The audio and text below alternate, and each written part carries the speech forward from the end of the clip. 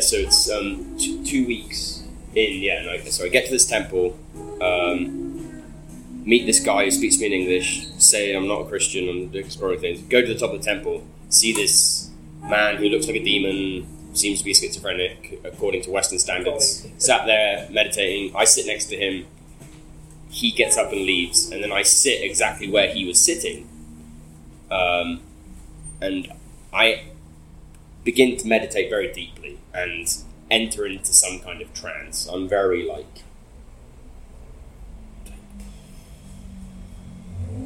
really deep in some kind of trance for about 20 to 30 minutes, right? And I'm like, wow, what's going on? And so anyway, I finish, I walk down the temple, go back to the first level and see this English-speaking man come and speak to me again. I was like, that's a really interesting experience. What a beautiful temple. He was like, you felt the Tao? I was like, yes, I did. And he's like, well, I've got something for you. And so he goes to the back of the temple and he has these boxes and he gets out a big book, beautiful book about the temple, and he gives it to me.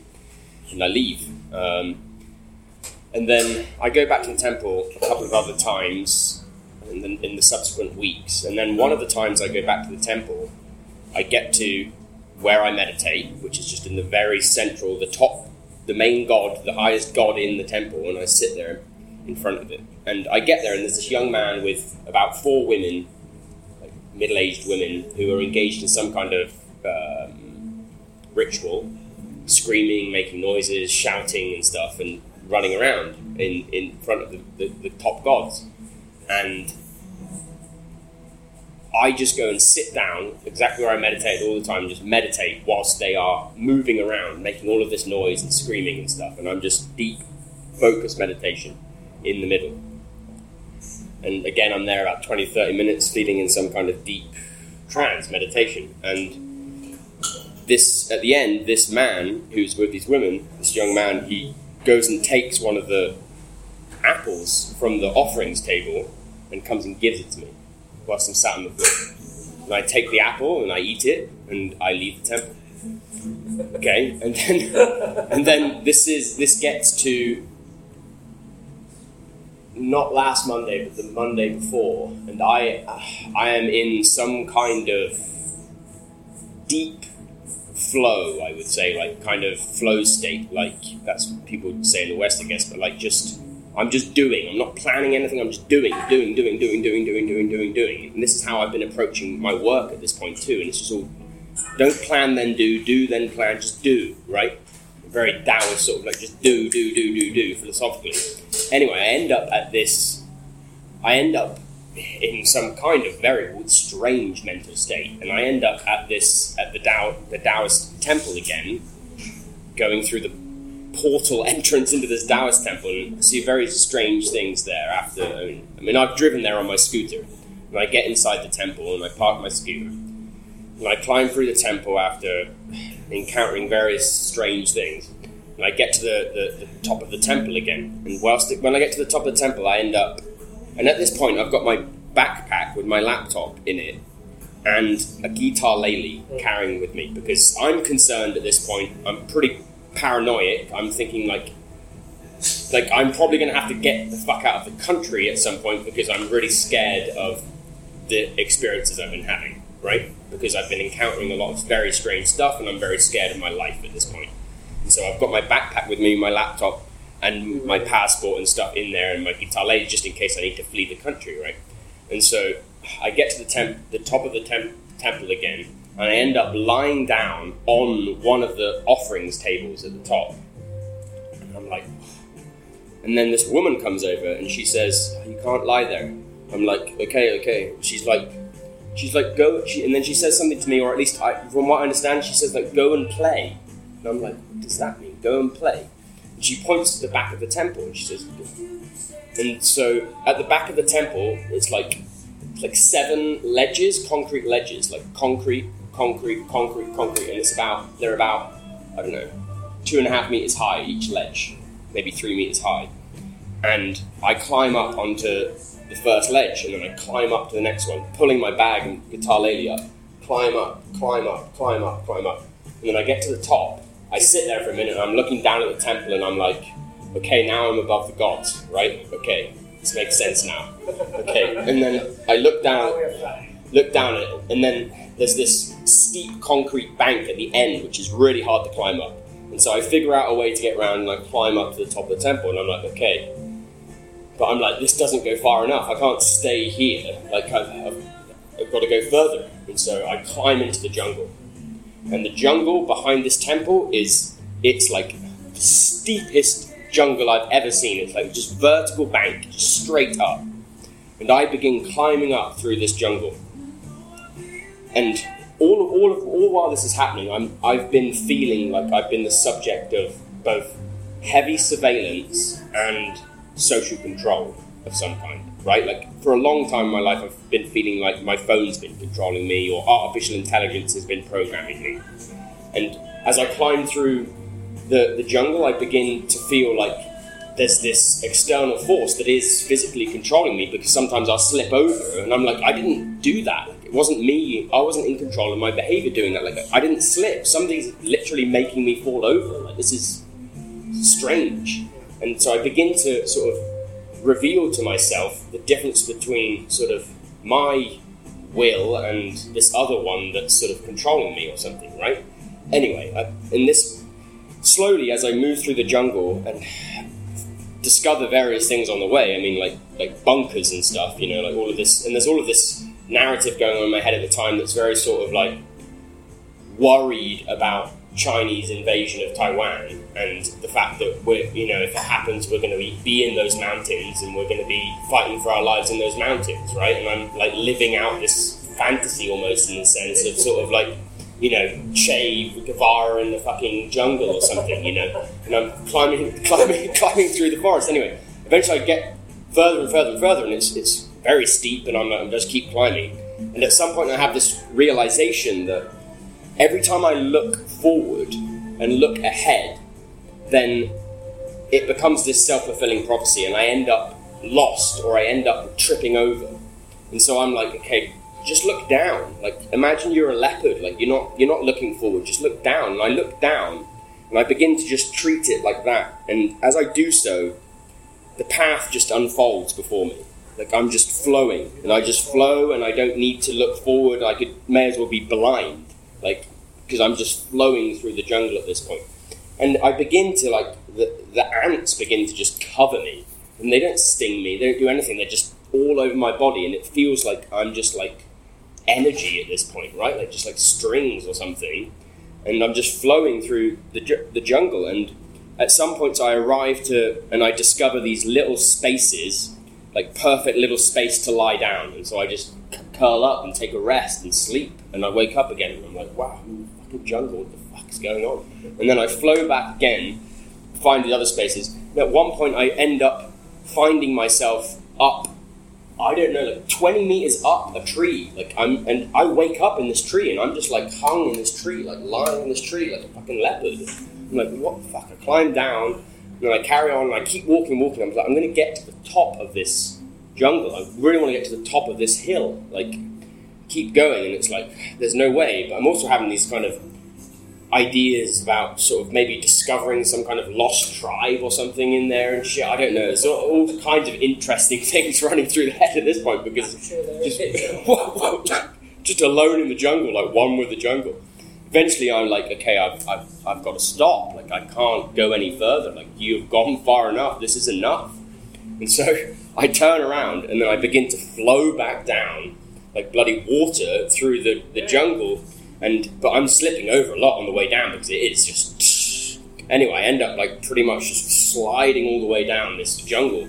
And I get back to the edge of the temple, and I'm like, I've got to go all the way back the way I came. So I climb around the side, I climb over the wall of the temple, climb back up to the very top where the concrete bit, climb down, jump down, climb over the wall, get back to the top of the temple, and I go to the offerings table, and I take the largest red apple off that table, and I pick it up, and I bite it in front of people when they're there, and I walk out of the temple. The story doesn't end there. I walk out of the temple. And as I walk out of the temple, I mean, I've been seeing these demons or something in Puli, right? Or identifying these people who were evil. And as I walk now, after having had this experience, my sense of smell is extremely heightened because I've been in the jungle, right? I can smell evil, it seems, or smell death on people. And so, anyway, I'm heading back to my apartment, and I'm heading back. I know this sort of back way to get to my apartment. I'm like, I'll go the back way. Anyway, as I head through the back way, I pass this house, and it's like this white house, and it stinks of death, this building. Like, it smells like rotting corpses, and I am like, what the fuck do they have in there? It smells like rotting human bodies, like literally. Like, many piled up in there. It's disgusting, whatever they're doing in there. And at that point, I'm like, I'm scared of this. I'm going to go back and go the way that I came before. And so I turn around, and as I turn around, these two cars drive down, and they stop, and one of them stops, and he winds down the window, and stops next to me, and he looks at me, and he's like, this guy is like the personification of death, right? And as I've been walking on this journey back, when I've seen people that have been disturbing me, I have been giving them flowers. I've just found a flower, like off the street, like a pink flower. And so I've got this flower in my hand, and I give this flower to this personification of death, and he eats it, and he swallows the flower, and he just goes, and I'm like, I think I swear at him, and then I leave, and then I return to my apartment, and I'm like, what the fuck has just happened? And then I wake up the next day, and I go to my work, and they're like, where were you yesterday? I was like, I don't know. I was lost. I was like on a journey in the jungle. Sorry, I didn't make it to work. And they're like, look, we can't have somebody engaging in this kind of behaviour working at our school.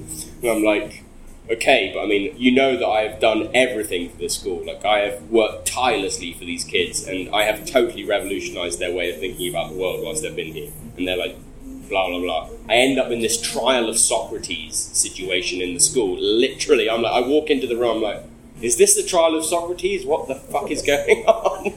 Because there's this Canadian guy that works in the school who's like a Stalinist. All he did in the school was just paper push. It was just relentless, fucking pointless, bureaucratic authority, and it was just endless, and just tirelessly made things more shitty for everyone. So I was really pissed off, and I told him, I was swearing in this meeting, I was just like, fuck you, I mean, like, whatever, I mean, like, look, people take a day off work sometimes mysteriously, that fucking happens, you know, you can't just fucking suddenly fire me for this. And they're like, look, we're not going to fire you, you can just resign. I was like, okay, whatever, you know. And then this Canadian guy's like, but we're not, you know, you're going to have to, you know, your visa is subject to this job, and you're going to have to leave the country and whatever. It's like, no, I'm not. None of that's true, basically. It's all bullshit. And anyway, eventually, the Canadian guy and those other people leave the meeting, and I stay behind with the head of the school, and he's like, look, we understand what's happened, you know, we're going to give you all the money that we can, and you know, you can do what you want in Thailand. So, you know. So I get my stuff together, I resign, the school gives me a bunch of money, I go back to my apartment, I pack all my shit up, because I'm like, I have to get the fuck out of this town, because there's fucking some death thing here, and there's demons, I don't want to stay here anymore, I just do not want to be in this town anymore, it's fucked with my head too much. And so I pack all my shit that same day, and I get on a bus, and I get to fucking Taichung, and now I'm here. And you just arrived here? I've been here like a week. Yeah. So yeah. What's the university? The name, Juntao International School. Yeah. It has a lot of staff turnover. I don't know if other people have had similar experiences in Puli, but I do know, I met a girl there, who works in a coffee shop, and she's Chinese, or she's Taiwanese, and she interestingly revealed to me when I was speaking to her, she was like, oh, I speak to animals. And I was like, oh, that's interesting, like, she's an animal whisperer. And I was like, that's interesting, because last year when I was in Portugal, I had a conversation with a cat for 20 minutes. she was like, "Oh, okay." Anyway. She doesn't know. But then she told me, look, my family's famous because my family can see demons.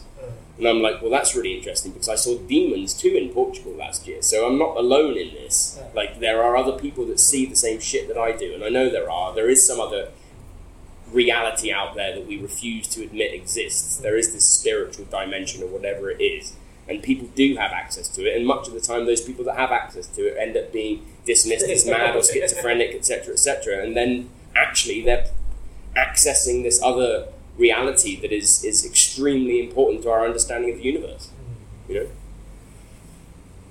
So yeah, I mean, it's been very, very insightful, at least. So you didn't meet her parents? No, I mean, I'm trying to. I'm not in the town anymore, but you know, that's what I said to her. I was like, look, I've had this encounter with demons too. I would really like to speak to them to see if it's the same experience. Because I'm sure it is. And what's very interesting is that the experiences that I've had with this, a friend of mine in England who has been, you know, institutionalized multiple times with schizophrenia, etc., his experiences are exactly the same. What would you think? Exactly the same. What would you think is all the same? I mean, what like, surprises me? Why not? Like, in other words, what we talk about, the experience in terms of the ability to speak to animals or have this deeper communication with animals is a constant feature of what is allegedly the schizophrenic experience or process. No, I mean, like, for example, the demon thing. I mean, why would that be always the same type of experience? Why different people would have? I think that. I know. How we think different people will have different experience. Yeah, but it's like the same with. It's like the aftertaste. Yeah, but it's like the same with this realm. Like, there is, despite, like, I mean, you know, it's important when you think about sort of like Oriental thinking versus like Western thinking, or, you know, if you like English, the way English speakers think because of the linearity of English, the way Spanish speakers think because of the sort of divergent thinking involved in Spanish thinking, basically, and the Oriental tradition of the sort of like spiraling thinking. This has a big impact on. I'm trying to think what my point was now. Because if everybody thinks differently, the point is that it's still even if we've got those extreme differences, and because Oriental thinking does lead to totally different concepts of time and planning and behaviour, and you can see it in sort of the contemporary anthropology of these societies, but. The point is that there still is, even though reality is always linguistically constructed, in a sense, it does point to something, like, I mean, as in, like, we do have a consensus reality of, you know, that's a car outside, it doesn't matter what language, whatever way you're thinking about things, everyone acknowledges that there's a car outside and you can get in and drive it somewhere, right? In other words, what I'm saying is that there is this other dimension that also has this kind of consensual property that these schizophrenics or these spiritual or these people, the experience is the same. Like, there is a unity in the experience, just as there is a unity in the experiences of this reality. No, it's not just endlessly subjective. That's what I'm saying. There is an objectivity to it. I think it's questionable. But then why would it be that I come here from, you know, England essentially, and I'm seeing demons in Puli, and there's a Chinese family that sees demons in Puli too, and we're seeing the same demons? Well, you don't know because you didn't talk to them. But I'm certain of it. You know? I mean, the way, no, maybe it's the same, but the way you look at them maybe is different as well. True. What I was saying is like the, yeah, I mean, for example, one of the common demons that I've experienced in my own relationship with this phenomena is Hitler. I've seen Hitler, like the reincarnation or the incarnation, you could say, of Hitler, or the soul, the spirit of Hitler.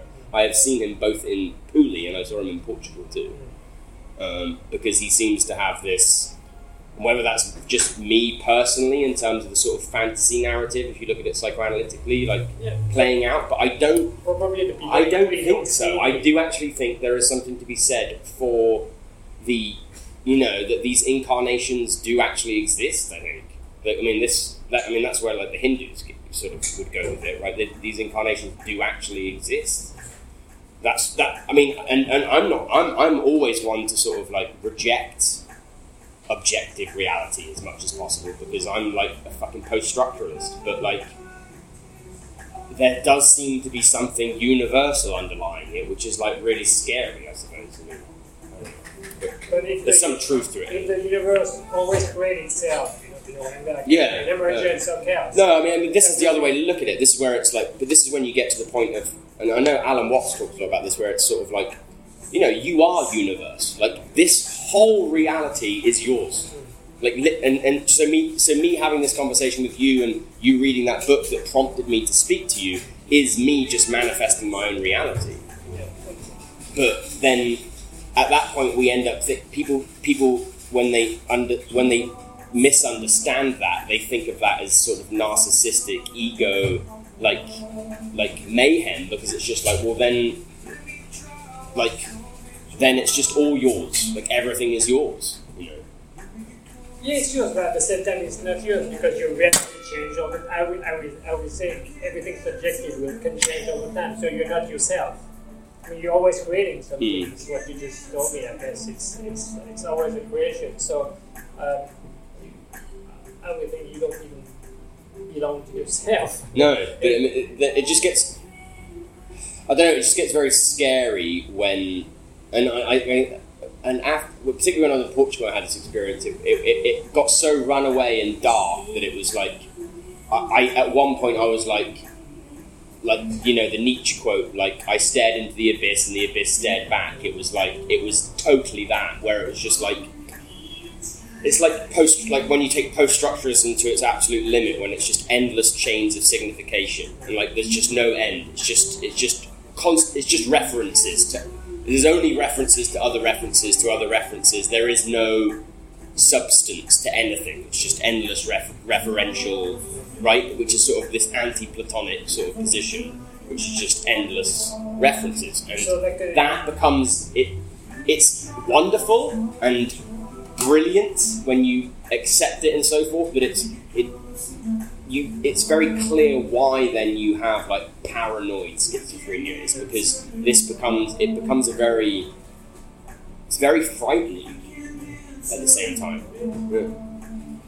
I mean, just thinking that what's happening now is frightening for people. I mean, nothing much is happening. It's just, I don't know. I mean, the situation with the pandemic. Or the scandemic, whatever you want to call it. I mean, this is just a situation. The whole world is scaring everybody.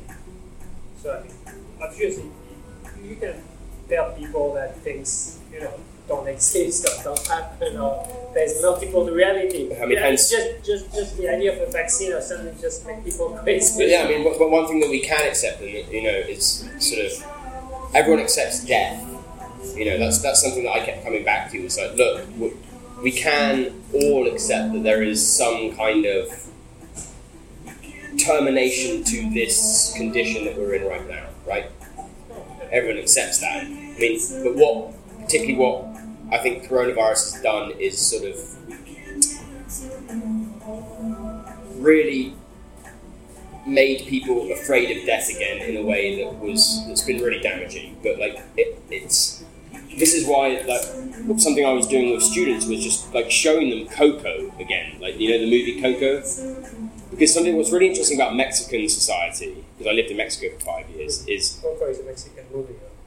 Coco is a Mexican movie, yeah, and it's they have this, they celebrate death in Mexico, Santa Muerte, Dia de los Muertos, like it's very, and here, I mean, it's just like death is this beautiful skeleton, it's not this ugly, zombie, fearful monster. It is just a beautiful thing, and you go into some other beautiful dimension when you finish. And if children particularly can re-envision death in those terms, I think it's very helpful for them in terms of approaching the world, because there's just so much fear in an unadmitted fear in the way that they're approaching life, and people are just scared as fuck of death at this point, and it's really, really sad to see in a society globally, and it's having such a tragic impact on all humanity, to be honest. And you see this beginning to manifest in terms of like Russia's behaviour, for example. I mean, Russians are famously like they are petrified of death, and they have a stagnant, very cold society, very self-hating society. And as I think it's Guattari, like Deleuze's collaborator, who basically says that fascism is a social sickness. Fascism is the ethic of all hate is self-hate writ large. So when you have a population that is hating itself, they will hate others. That is the source, the key basis of fascism.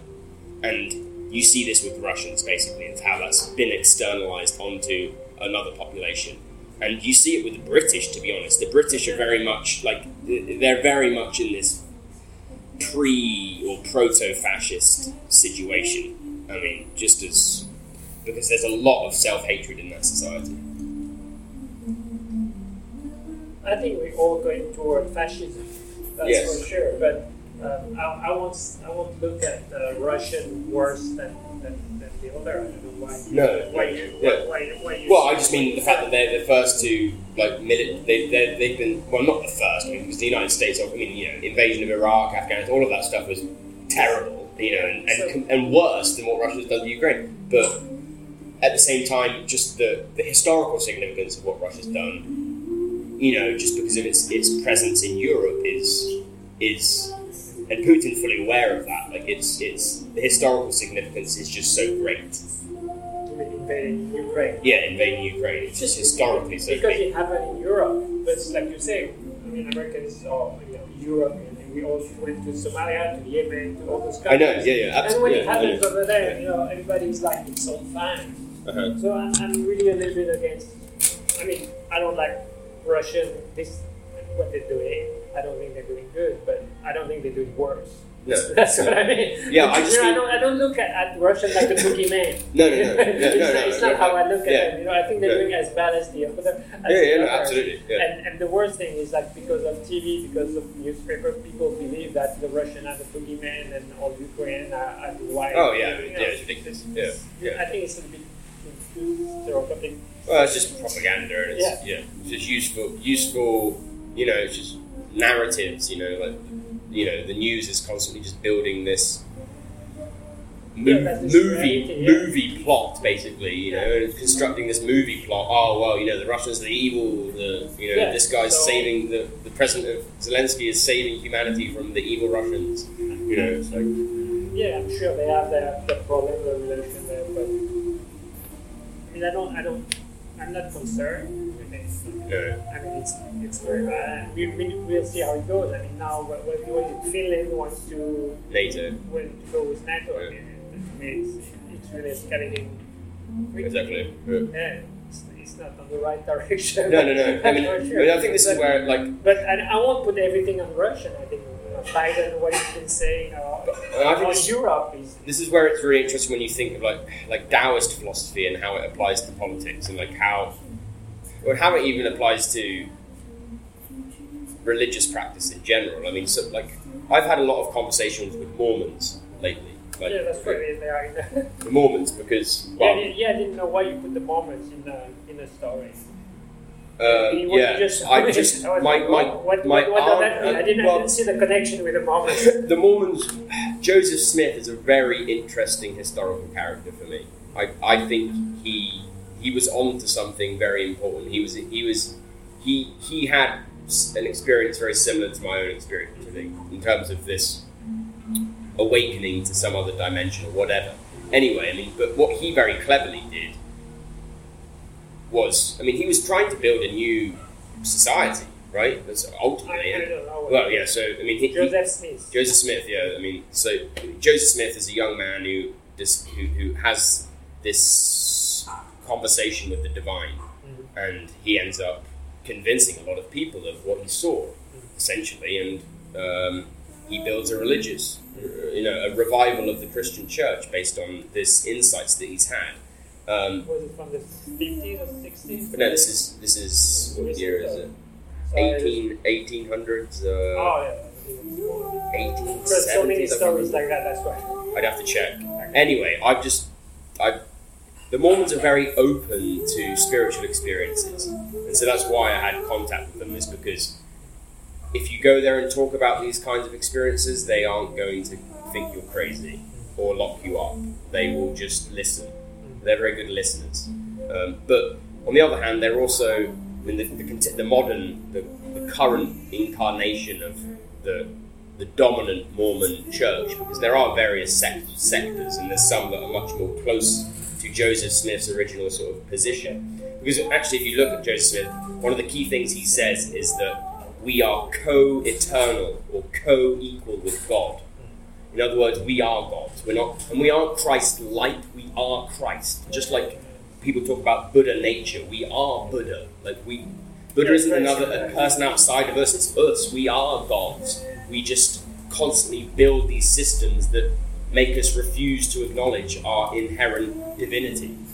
And Joseph Smith seems to me, in his basic words, accept that principle. But you see in the current form of the church that again they pushed Christ up into heaven again and pushed God up into heaven again and said, no, you're some fucking man in the sky. It's like, fuck off, you know. He's down here, he's sat next to us. He's just another fucking human being, you know.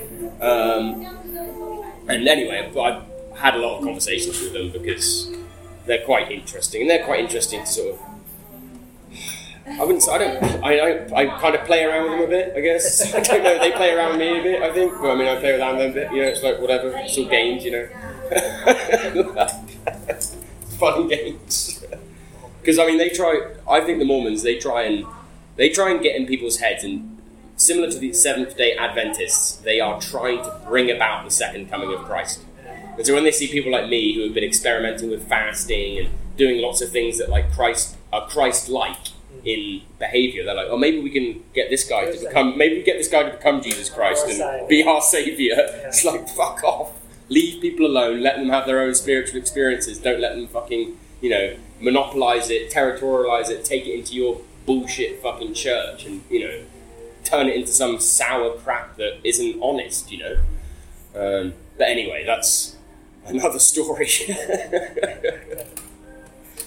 What I was saying was the Mormons are very much on this worldview where it's like, we must fight for the good, we must fight good against evil, like the devil will win. It's like, that is the shittest way of looking at the world. Do not look at the world like this. Like, it's not black and white like that. It's like, and Taoists understand this, where it's like, look, you can't have good without evil. You can't have evil without good. So what's the point in just fighting all? If you're fighting for good, all you're doing is provoking evil back at yourself. Like, it's gonna be response. And so you have to just do stuff. Like, don't try. If you try to do good, then you won't do good. Like, have faith. You will do good without trying to do good, because you are good. You don't need to try to be good. If you're trying to be good, then it means that you're acknowledging that there is a part of you that isn't good. So stop trying to be good, but you can't stop trying to be good because then you're stopping trying to try or whatever, right? And you know, it's like in Buddhism where it's like this constant trying situation where it's like try not to try. Like, it goes on and on and on, but at some point, once you get to the point of sort of habitualization of practice and stuff, you can get to this space where you are no longer trying to do things, you're just doing them. Like, you're not planning, you're not preparing, you're just doing, you're just flowing, and it's fucking liberating, for sure. It's a lot easier, for sure. Yeah.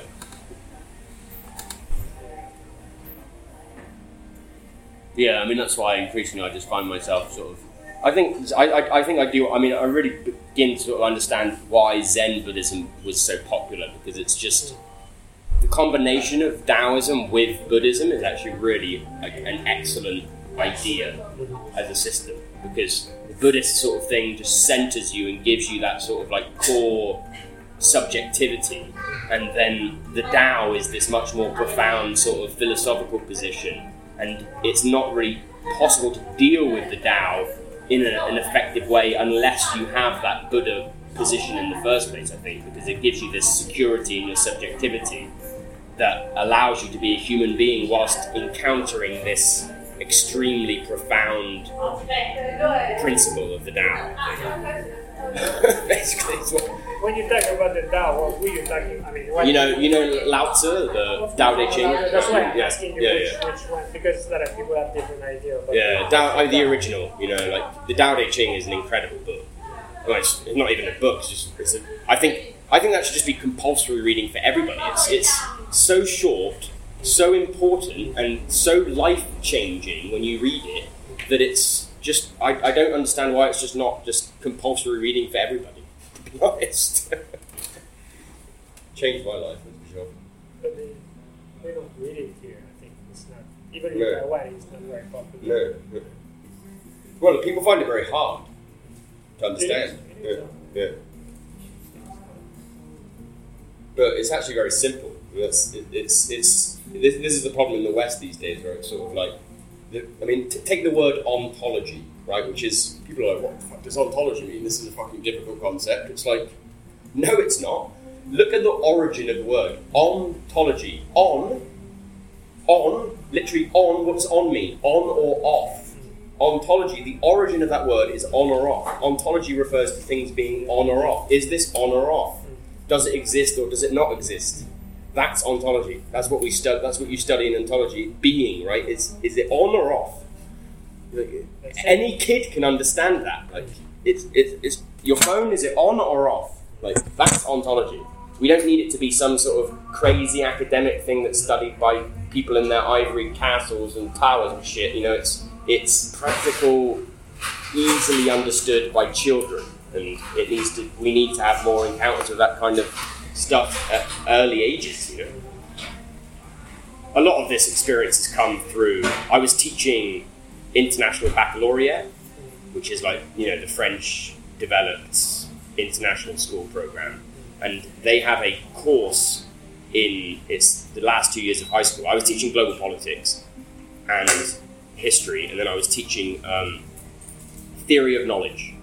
Theory of knowledge is basically, it's like an introduction to epistemology for high school, and it's an incredible course, and it's doing so much to change education. Like any teacher that's ever taught TOK, they're like, it changed my life.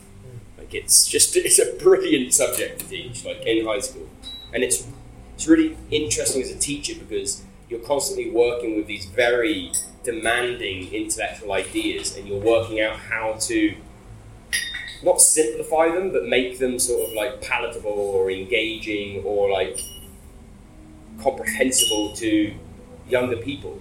And by doing that, you're engaged with yourself in terms of understanding these ideas all the time, right? In a deeper way. And so you end up really developing very sort of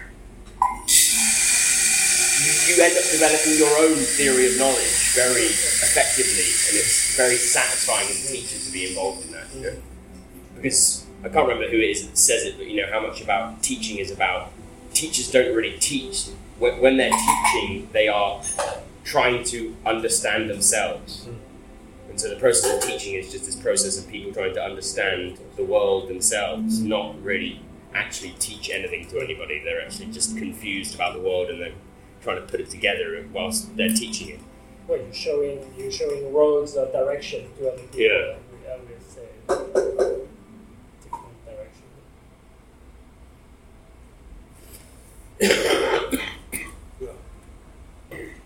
Smoker's cough. I started smoking again recently because I was very stressed by all of these experiences, and I stopped smoking for many years, and I've now taken it up again. Where are you from? England. Yeah. But I've lived in. I lived in 7 countries. I spent the last 5 years in Mexico. I'm a permanent resident of Mexico. I love Mexico. It's a great country. It's just it's got its issues. It's corruption and crime, but it's a very, very free country. You can do whatever you want there. No psychiatric establishment to fuck things up. Yeah, I suppose everywhere you still have structures of control. Yeah, I mean, Mexico has psychoanalysis actually. Like that's its structure of control. Like the psychoanalysts control Mexico because everyone has a psychoanalyst there. I mean, increasingly there's a lot of psychiatrists in terms of medicating people there, and it's very dangerous. Like I had a student who had just been, he had clearly been abused at some point by somebody, and he was suffering a lot, mentally. And the way that they were treating him was just so damaging. I mean, like it was just, he was seeing a psychotherapist, he was seeing a psychiatrist who was medicating him and stuff, and he was just in such a bad place. And I mean, a friend of mine in England, and I tend to agree with him, he just thinks that the very concept of psychology should be abandoned, in a sense. I mean, I like studying psychology and looking at it interestingly, but as it's a form of profound social control that's very damaging. Because, I mean, and the situation in the UK at the moment is that education is even worse. Yes, most of the system we have is even worse. Yeah. Well, it all has to. We have to break down all of it. That's the thing. There's so much to. There's so much to not fix, but to deconstruct. I would say. I'm trying personally. I am trying to deconstruct as much of the system as I can in my life. And I'm going to give it the best fucking go I can. And, starting with psychiatry is one of the big ones, but education too. I've developed this new architecture for education that is groundbreaking, I would say. But people won't understand. I mean, I can show you a little bit of it.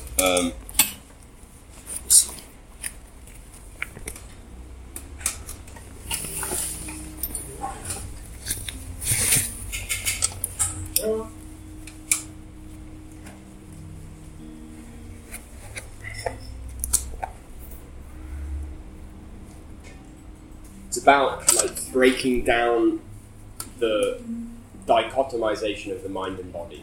It's about reintegrating mind and body together. So it's kind of like yoga mixed with... It's like yoga correctly understood rather than yoga like yoga is exercise, which is kind of the way it's been misinterpreted in the West.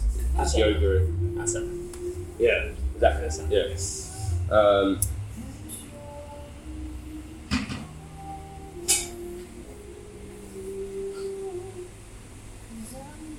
Well, before I show you, it's like...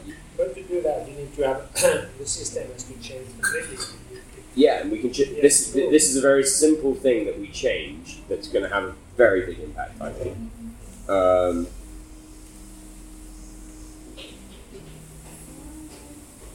Okay. Well. I mean, you could. What I mean is, you could. Maybe I will get.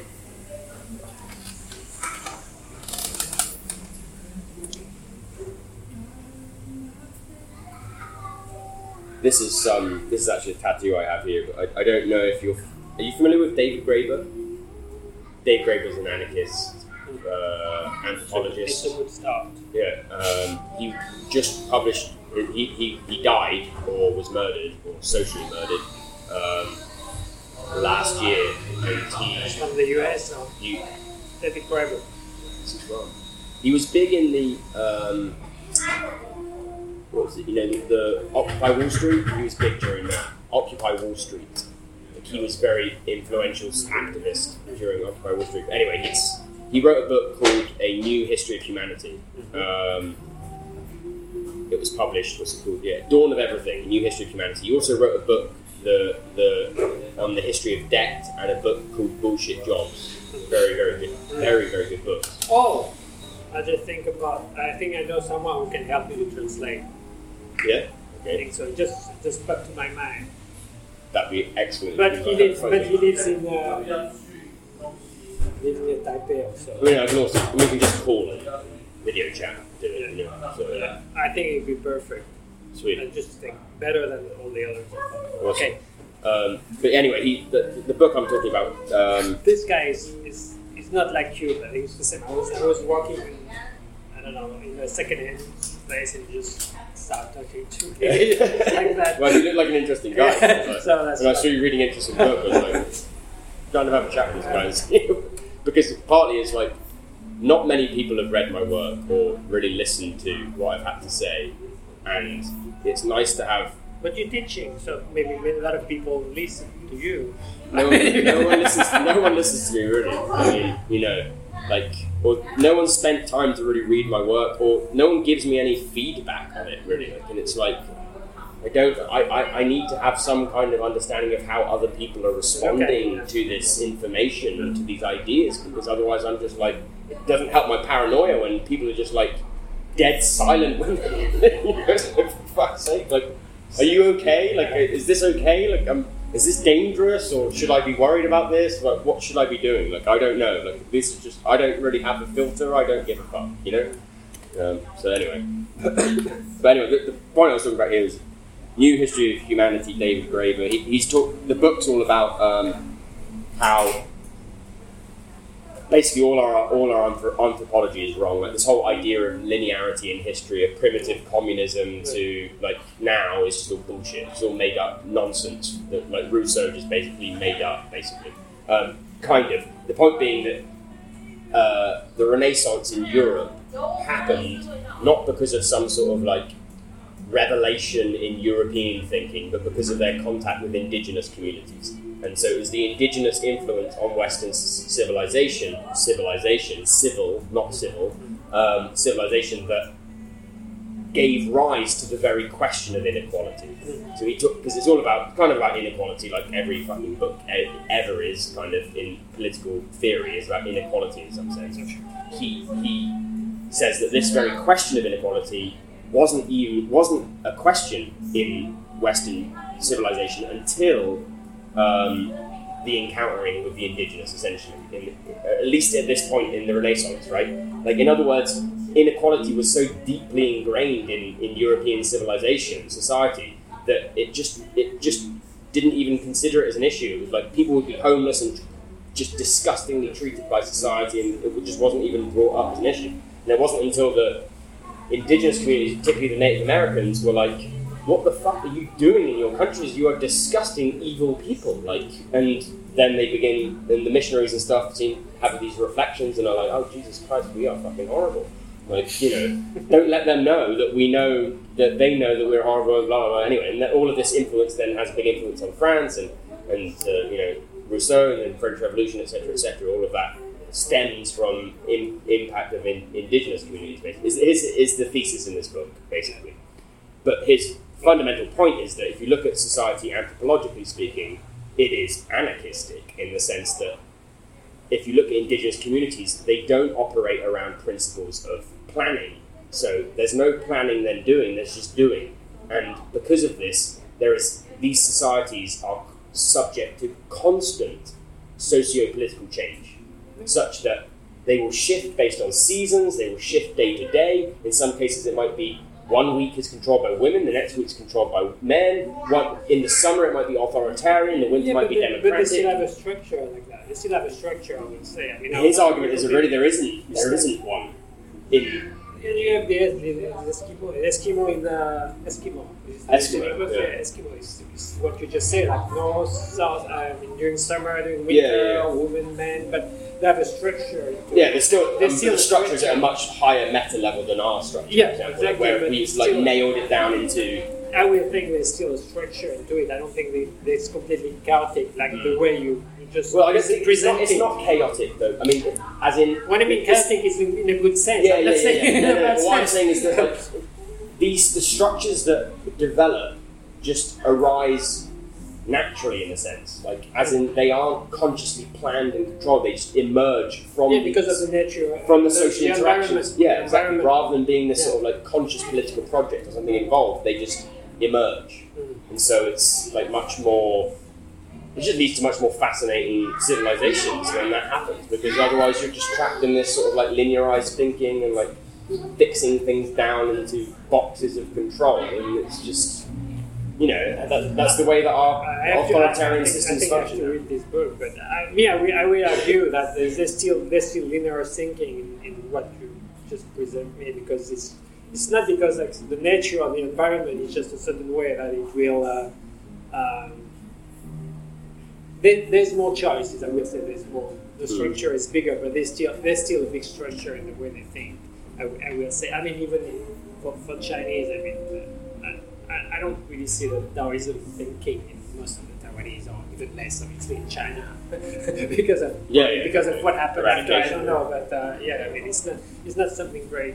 No, but there is something. I think there is something in the Oriental thinking, perhaps. But I mean, this has also been. But I don't think you've also got to see that this is shifted and shaped by the globalization of capitalism. So that's why I won't. I don't know if capitalism relies on linearity and like progress. Yeah. We're going somewhere. Whereas Oriental thinking doesn't. So Socrates, I mean, the Greek were like this. I mean, the philosophy start with this. This is like you said. This progress. Okay, what's the origin? This is my when we're looking at Plato. Like Plato killed Socrates. Yeah. That's what I say these days. But when you were when you were climbing and looking forward, that was the idea. And when you start not looking forward, just doing exactly. it, that was different. This is very interesting when you get into the history of European philosophy, because it's really with Plato that this happens, because he's the one. Plato, remember, is the one that says we need to write things down. We need to make books. Socrates like, no, we don't. And Homer, obviously, famously, Homer was just a street poet. Don't write things down. Writing things down is fucking dangerous. Very, very dangerous. And Plato knew this full well, and he was an evil motherfucker that killed Socrates because of that. Socrates knew full well that it was too dangerous to turn these things into writing, that writing would plague humanity. And it has. It's destroyed, and because it's led to this fixation of the ideas and so forth. But also, I think it's Derrida that says about how much potential there is in writing too, because there's so much loss in writing, which means there's so much space for constructing meaning in writing, because there's so much loss in the communication of ideas through writing. Whereas in speech, there's kind of like less loss, because you're more able to actually sort of get feedback and actually communicate with somebody when you're speaking to them than you are when you're writing. So there's more, like the audience has much more participation in writing than they do in speaking. It depends how you teach or how you speak. Anyway, because in speech is just, to me, a speech is just like, writing. It's the same. Yeah. It's when you have a conversation, or when you're teaching and you have like you said, a conversation or something going on with your student that will show up by itself. It's like, once you have Plato, it's sort of like, you must read this before you can do this, rather than do this, then read this. It leads to this situation of putting like the plan before doing, the doing before plan. You know what I mean? Like, once you have that things written down, then everything becomes like, you must make reference to that before you can do this, and it's like, well, fuck off. Like, no, I'm a human being, I know how to live, leave me alone, I will do it, and then I will work it out as I go along, and if I need to make reference to some text along the way, maybe I'll do that. But then it's more job for the teacher. I mean, for the teacher or the person in the relation with. That's what I mean. Like, when I came to Taiwan, I was really shocked by the way they teach. They teach students here. I mean, I'm not saying that in French, it's fantastic, but it's... No, same. I mean, that's when I got to this school, I was like, these kids cannot communicate. They just open the book and they can't communicate. The kids couldn't say a word. But my concern with that is that it's probably not intentional, and people just bear with me. Like, it's probably not intentional, and people often think some of the stuff I say, particularly, they project intentionality into it. I always say it's just inevitable within the social structures and systems that exist. This is inevitable, and in the Taiwanese context, it seems inevitable that the educational system has sort of been suspended almost in a sort of like 1960s type, or even earlier kind of industrial education, highly criticised by the likes of Pink Floyd, for example, that we don't need no education. It's like this, another brick in the wall. Actually, I brought that up with a student. I was like, I had a debate with students, and it was, this house believes that classes should be optional for students. I had students debate that, right? And I showed them a short video about this school in England called Summerhill, which is a democratic school, and it's a boarding school, but students don't have to go to class, they can just roam around and do what they want. It's an anarchist school. And I had these students do this debate, and they all were like, we don't want to choose, we want classes to be, we don't want to choose whoever we go to class or not, we want to be told what to do all the time. That was the universal opinion. I was like, what? Like, I've never heard. How are you guys so obedient? Like, what the? And I say, and I just bring up, and I'm like, so you just want to be another brick in the wall? And they're like, yes. I'm like, oh my god! I don't. Is it wrong of me to think that there's something wrong with you if you say that? Because this seems very much like learned helplessness to me, and it's dangerous the way you're thinking about things, particularly in a democracy. And so that's when I begin to sort of really disrupt things in the school and try to push very, very hard to break these children's thinking on these issues. And it leads to all these kinds of revelations about the way to approach education. But but what I was saying about the inevitability or intentionality, I don't know, but it seems to me that they have deliberately or inevitably maintained this educational system to avoid threatening China, or to avoid, like, in other words, you have a population here that largely does not use its democratic rights of free speech because they don't have anything to say, because they have educated to the point that they don't have anything meaningful to say. And so the system has led them down that road where they very much successfully become victims of social control. Obviously, it's not easier to control people who don't have much idea than it is. So the education system here has just been sort of undeveloped as a way of sort of appeasing China, in a sense. I don't think it's because of it. Just for the country itself was that easy. I mean, when it started with the Kuomintang, with Chiang Kai-shek, I mean, obviously that was more like a dictator than anything. But even there's also just the legacy of dictatorship, I suppose.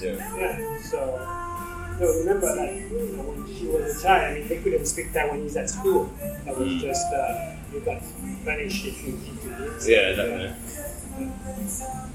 So it's getting better, but the way they teach is still terrible. It's to me. just following the books. I mean, even the system. I think even the system in Europe is not very good. But at least you have different teachers who have different ideas, and they teach differently. So obviously they're still in a system which is not perfect. No. But you can run into some nice people. I mean, the problem is in sort of.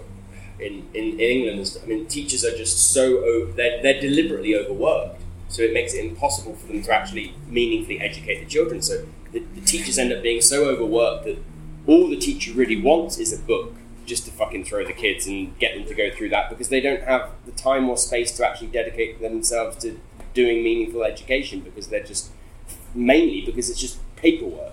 They are just, the system is Stalinistic, and it's just do all this fucking paperwork, all this bureaucracy, and that's the way that the education system's controlled ultimately. And that's why I was so fucking offended and annoyed about this fucking Stalinist bureaucrat in the school, because I was like, you are the source of the fucking problem in education. You know? Cut out the fucking bullshit and the bullshit jobs, you know. He followed the past. He followed the past that people made fucking. Yeah. And the school is doing the same. Yeah. But I would think that even if your student told you they don't want that, they don't want what you offer them. Okay. They didn't, right? Okay, so I presented this Summerhill idea and whatever, and one of the kids who I said, do you want to be another brick in the wall? He said yes. A week later or so, he comes to the school and he's like, my mum really wants me to go to a school like Summerhill. And I'm like, oh, I thought they might, because actually there's a lot of very progressive parents out there these days. And what the education system fails to realise, I'm teaching on Instagram now, so the business is building up. But I teach on Instagram. Like, that is my platform for teaching. Because the video chat is amazing. I can do a lot of really cool stuff on video chat on Instagram. And so I'm mainly teaching adults at the moment. But what was I going to say? Like me, you forget what you want. I haven't had this long conversation for a while.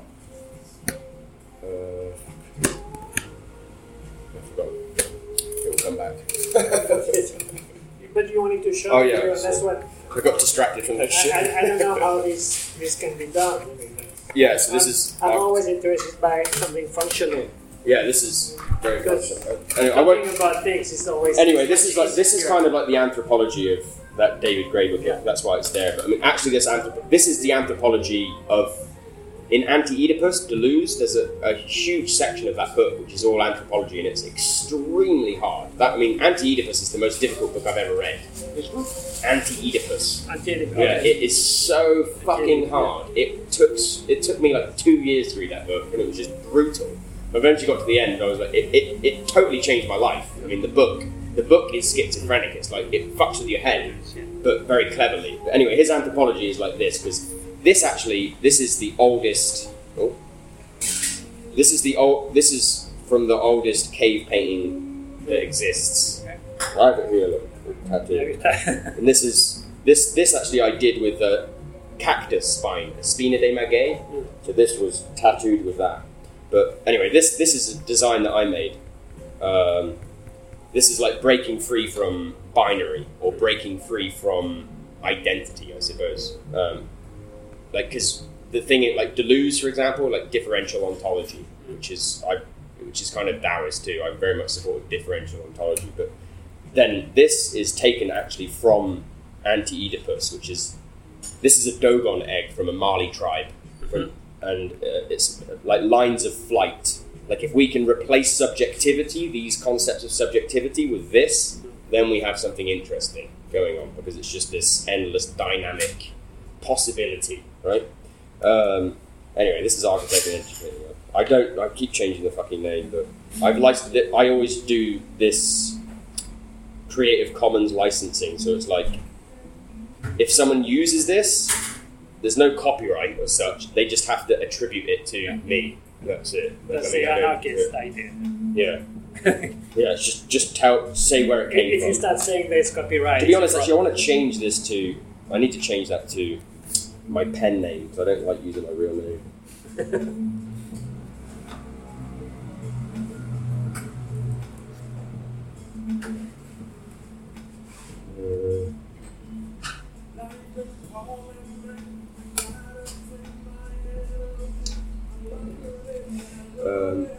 But yeah, this is it.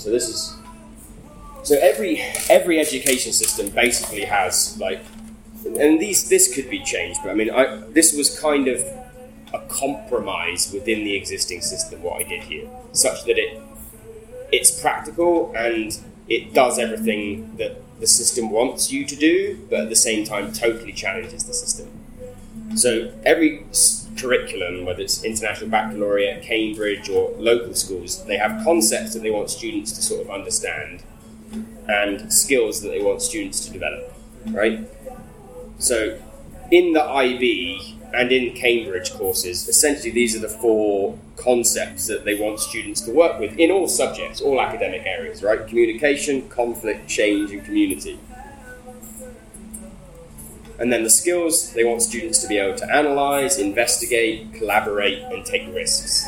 This is a simplification of these other curriculums, because many of the others, they have like 10 different skills or 8 different concepts and stuff. I just was like, I'm going to narrow it all the fuck down, get us down to 4 of everything.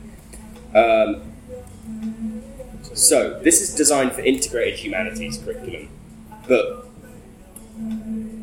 what we do is, well, actually, just go back to this.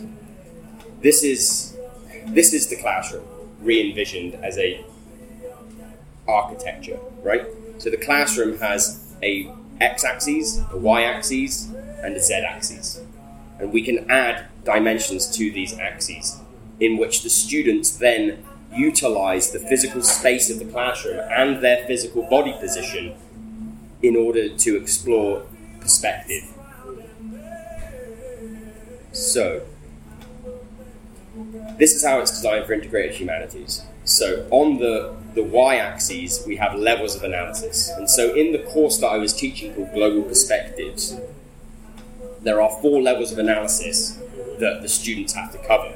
The personal, the local, the national, and the global. And so physically, I was having students change their vertical position in the classroom in order to explore these levels of analysis. So students would be lying down. So we might be looking at this, lying down. This image of death lying down.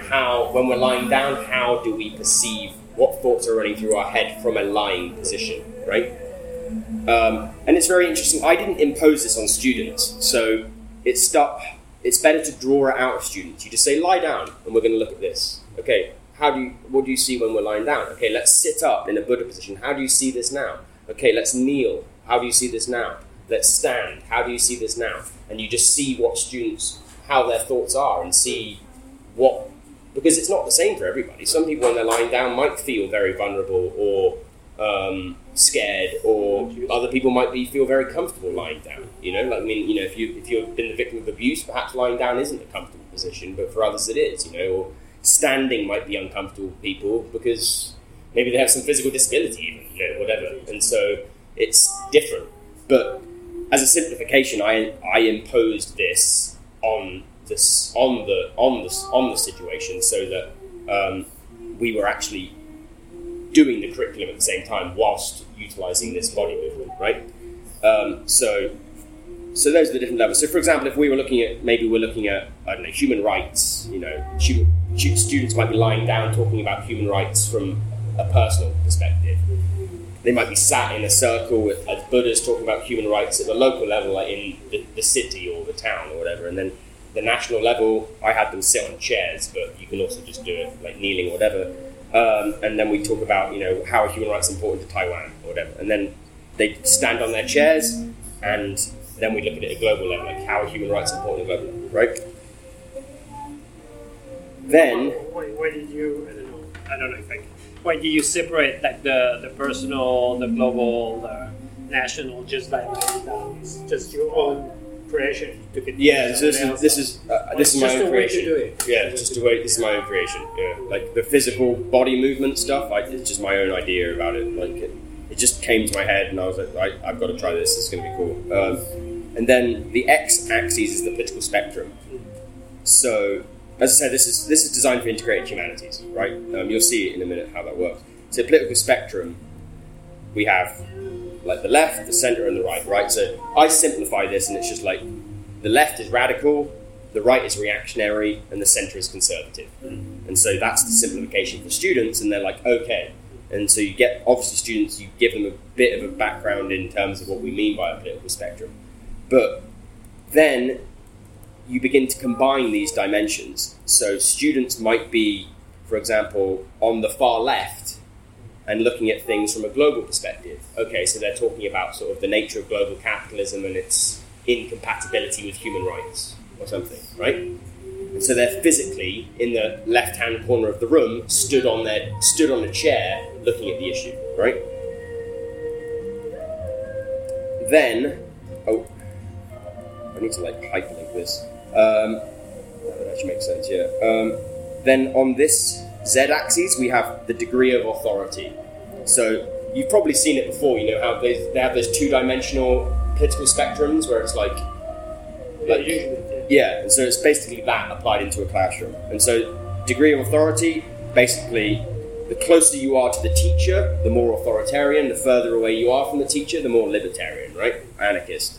And so then, again, you might have a student position themselves perhaps in the far back left-hand corner, sort of a left anarchist position.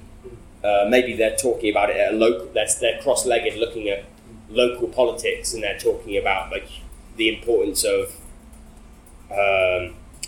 community relations in terms of, or like community healthcare or something. I don't know. You know what I'm saying? So they might they're being, in other words, the students begin to combine the three into a dynamic form of analysis that's constantly moving and shifting around the classroom. It doesn't stop there. This is the next dimension. This is the fourth dimension. So this is 3 dimensions, right? So that's the 3 dimensions. Now this is the fourth dimension. Fourth dimension, and this is, I am going to develop this into a metaverse education, I think. So in other words, when these kids are living in the fucking virtual world, we will have something like this in there because there's so much crazy shit that you can do. I need money and I need people to help me to build this, so I need to invest it at some point. But the social category, I have 4 pairs of different glasses. I have a pair of reading glasses which have +2 diopters. I have these gender glasses which are like hearts. These ones which are like nigger glasses, whatever. Nigger is not offensive here. It's just simply for a joke. And class, which sort of a dickhead, rich cyclist guy that wears these kinds of glasses. The point is that lots of people when I've suggested this, they think this is controversial, but it's not.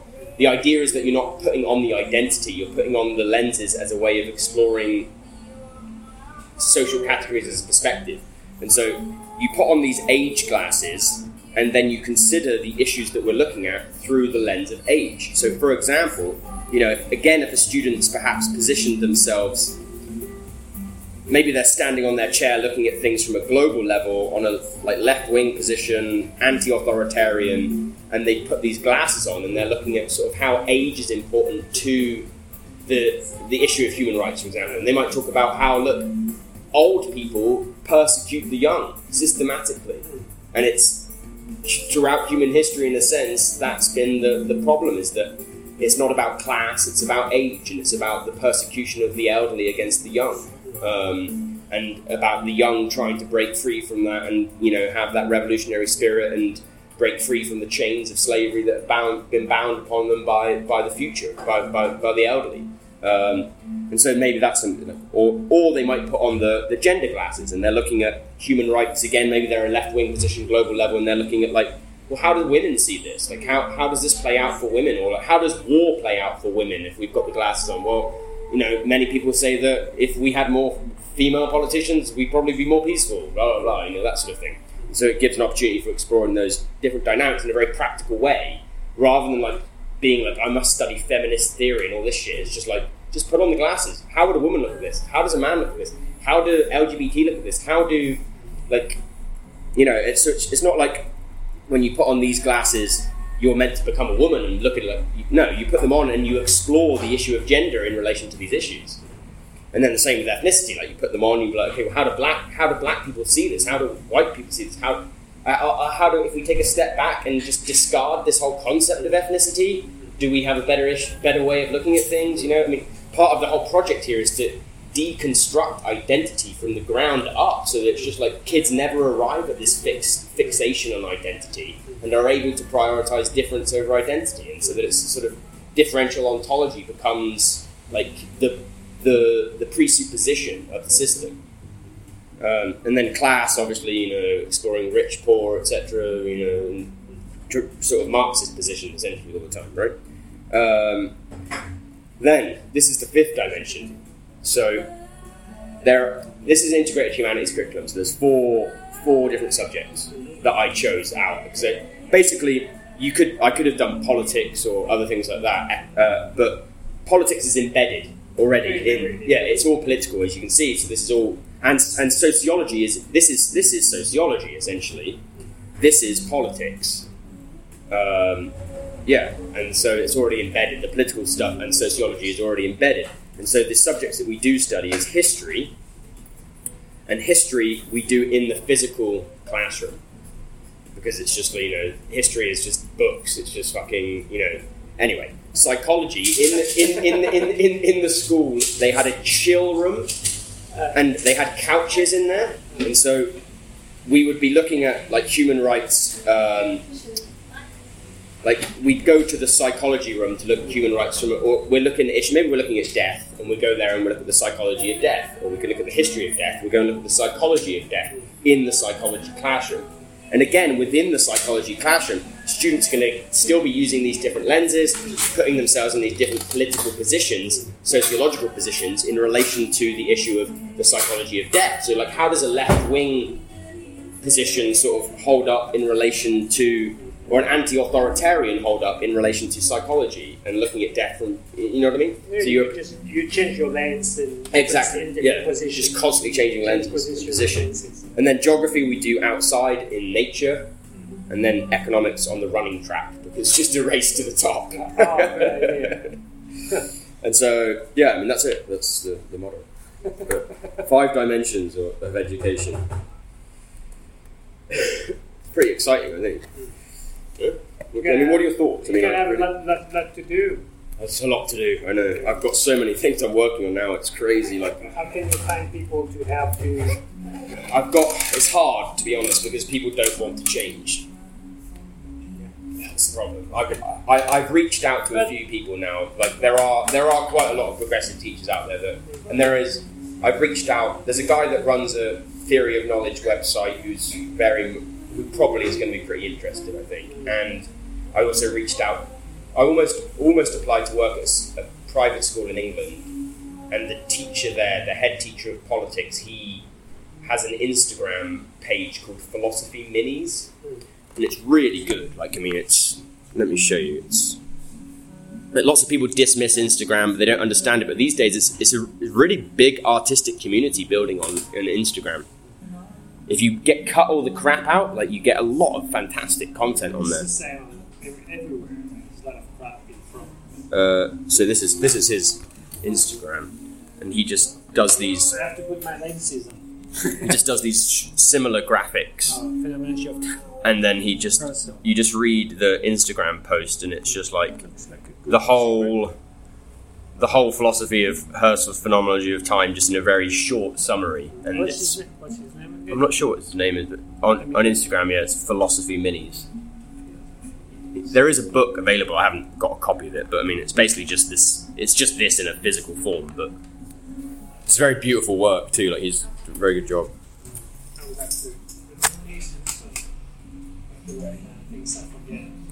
There's also. I'll show you another. There's another really good page. This guy is doing some very, very interesting artwork on Instagram. Oops.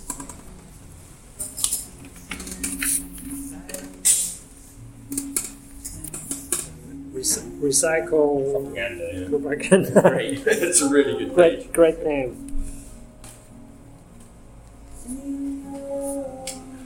Propaganda. Can I have another iceberg mug? And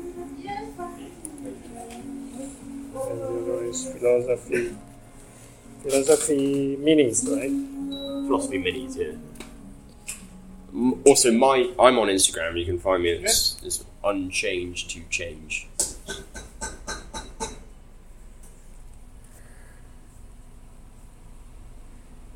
I've been doing crazy shit like writing poetry in clubs.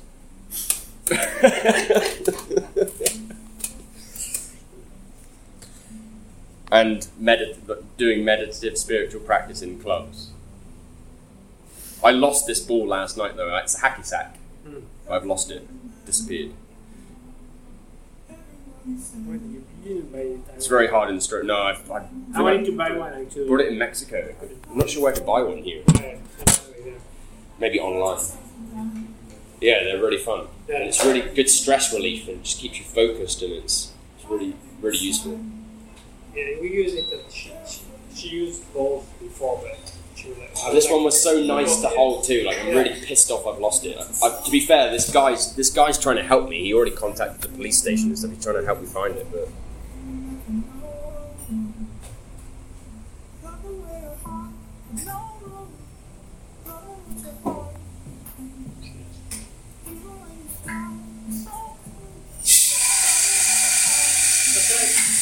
Give you this other guy contact. Yeah. How can I do that? Give me a second. Okay,